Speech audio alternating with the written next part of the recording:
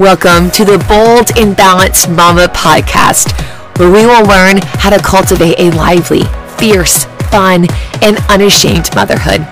We see it everywhere. This culture of a burnt-out mom being the norm. This hot mess mom running on fumes is not the life we were called to live. We are meant to thrive as women who run after God first and then pour into our family from a full and well cared for heart, soul, and body. We see every other mom doing it all, yet most of us deep down are struggling to be it all. There is balance as a mom. I don't believe it is a myth, but that will look different for all of us. And there is a healthy way to do this without running ourselves to the ground trying. We will be talking all things health, wellness, mindset, and pursuing what God has for us in the season we're in. I can't wait to chat with you. So grab a cup of coffee or a matcha, or listen while you're doing the dishes or folding the many loads of laundry, mama. This is your host, Caitlin Martinez. Enjoy the show.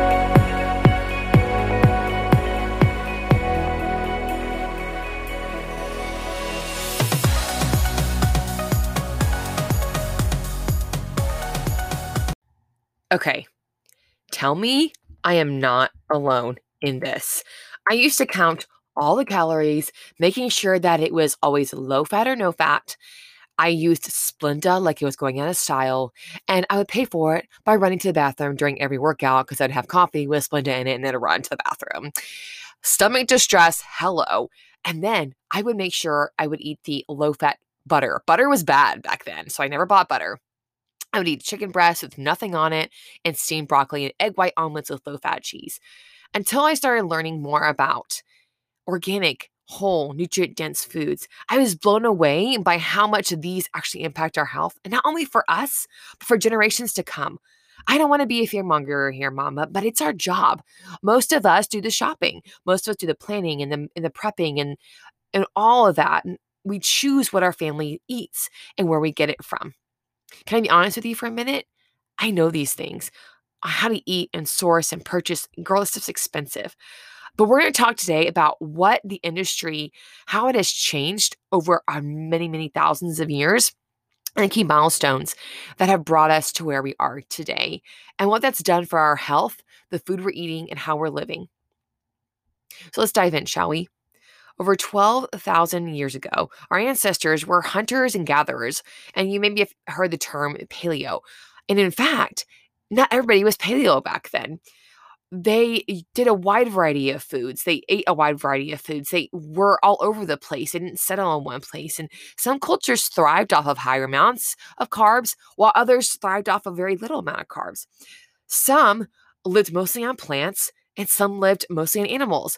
But the key fact is that there was never vegans back then. Back then, even if they ate an abundance of plants and most of their diet was plants, they still had animal products and animal foods in their diet as well. So much has changed since then, but the thing that still remains the same is that 99.9% of the genes are still the same as our ancestors over 12,000 years ago. Cultures were very different back then, but they didn't have the obesity and the heart disease and the cancer and the chronic disease that we have today. Yet our genes are still the same, which is mind-blowing. Let's talk about the first milestone in the milestones that brought us to where we are today in the food industries. The ag revolution, the first milestone. People started to settle down. They started raising animals and growing crops instead of killing their food. Well, they still killed it, but hunting for it and gathering for their food. This hurt the people, though, because it was less diversity in their diet, and there was rapid bone loss and higher spread of communicable diseases. Then they also had a lot of slavery and genocide, hierarchy, and more that was brought on by the agricultural revolution, I should say. Then the second one was introduction of refined sugar. This is in the 1600s. It was a luxury for a lot of people until it started to become cheaper and cheaper to produce.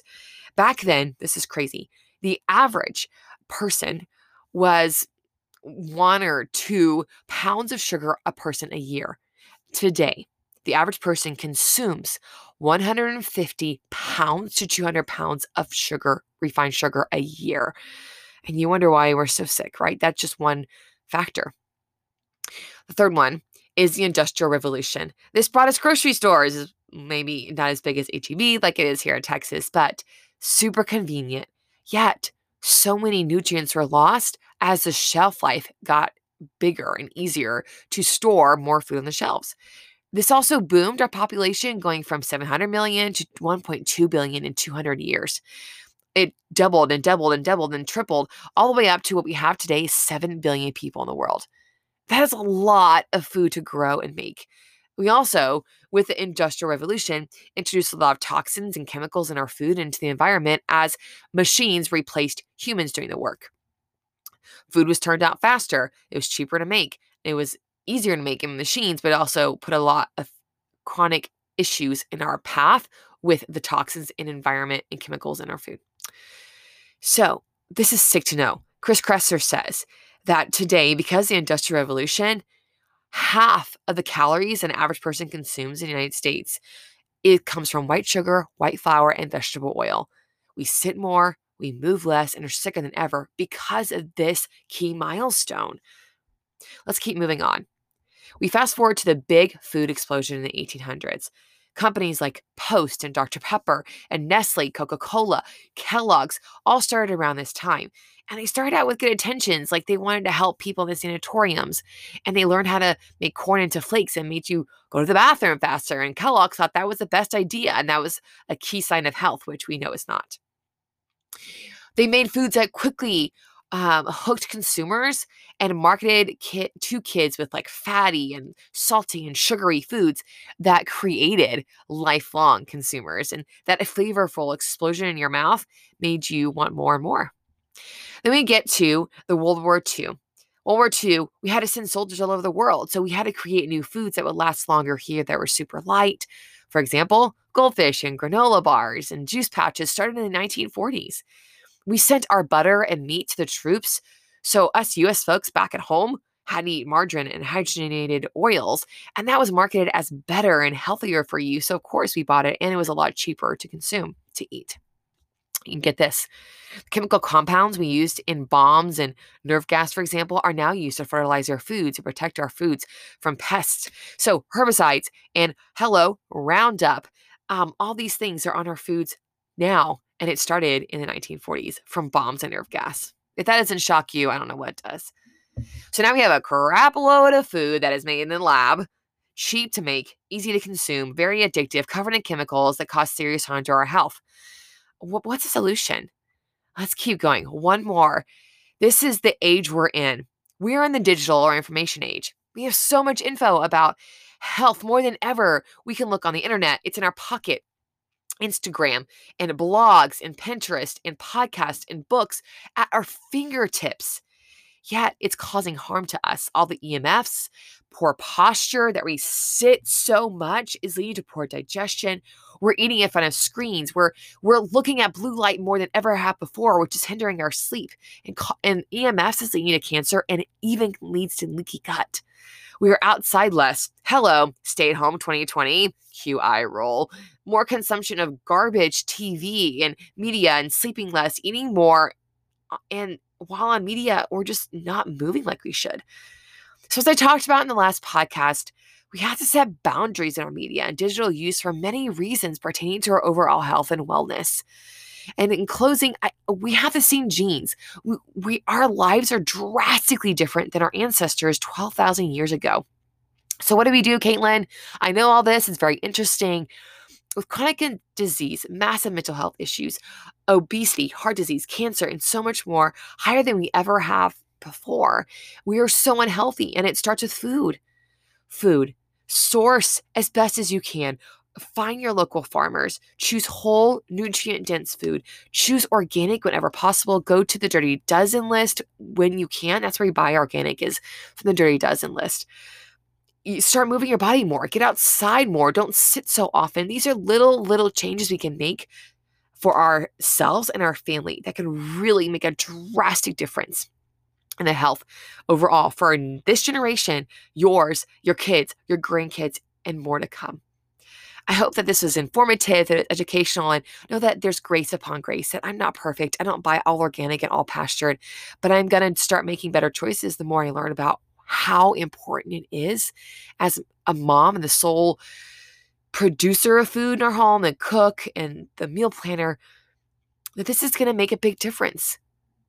And I want generations to be healthy, and I want to start making better choices. I hope that you would do the same thing.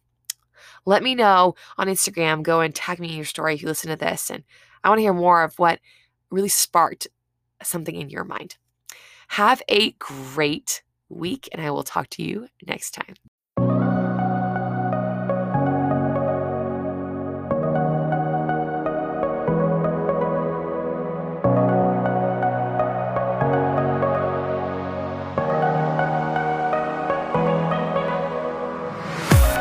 Thank you so much for tuning in this week. I would love to hear from you. Would you do me a favor? Would you hop over on Facebook or Instagram and send me a message? I want to hear what you loved about this week's episode and how it impacted you.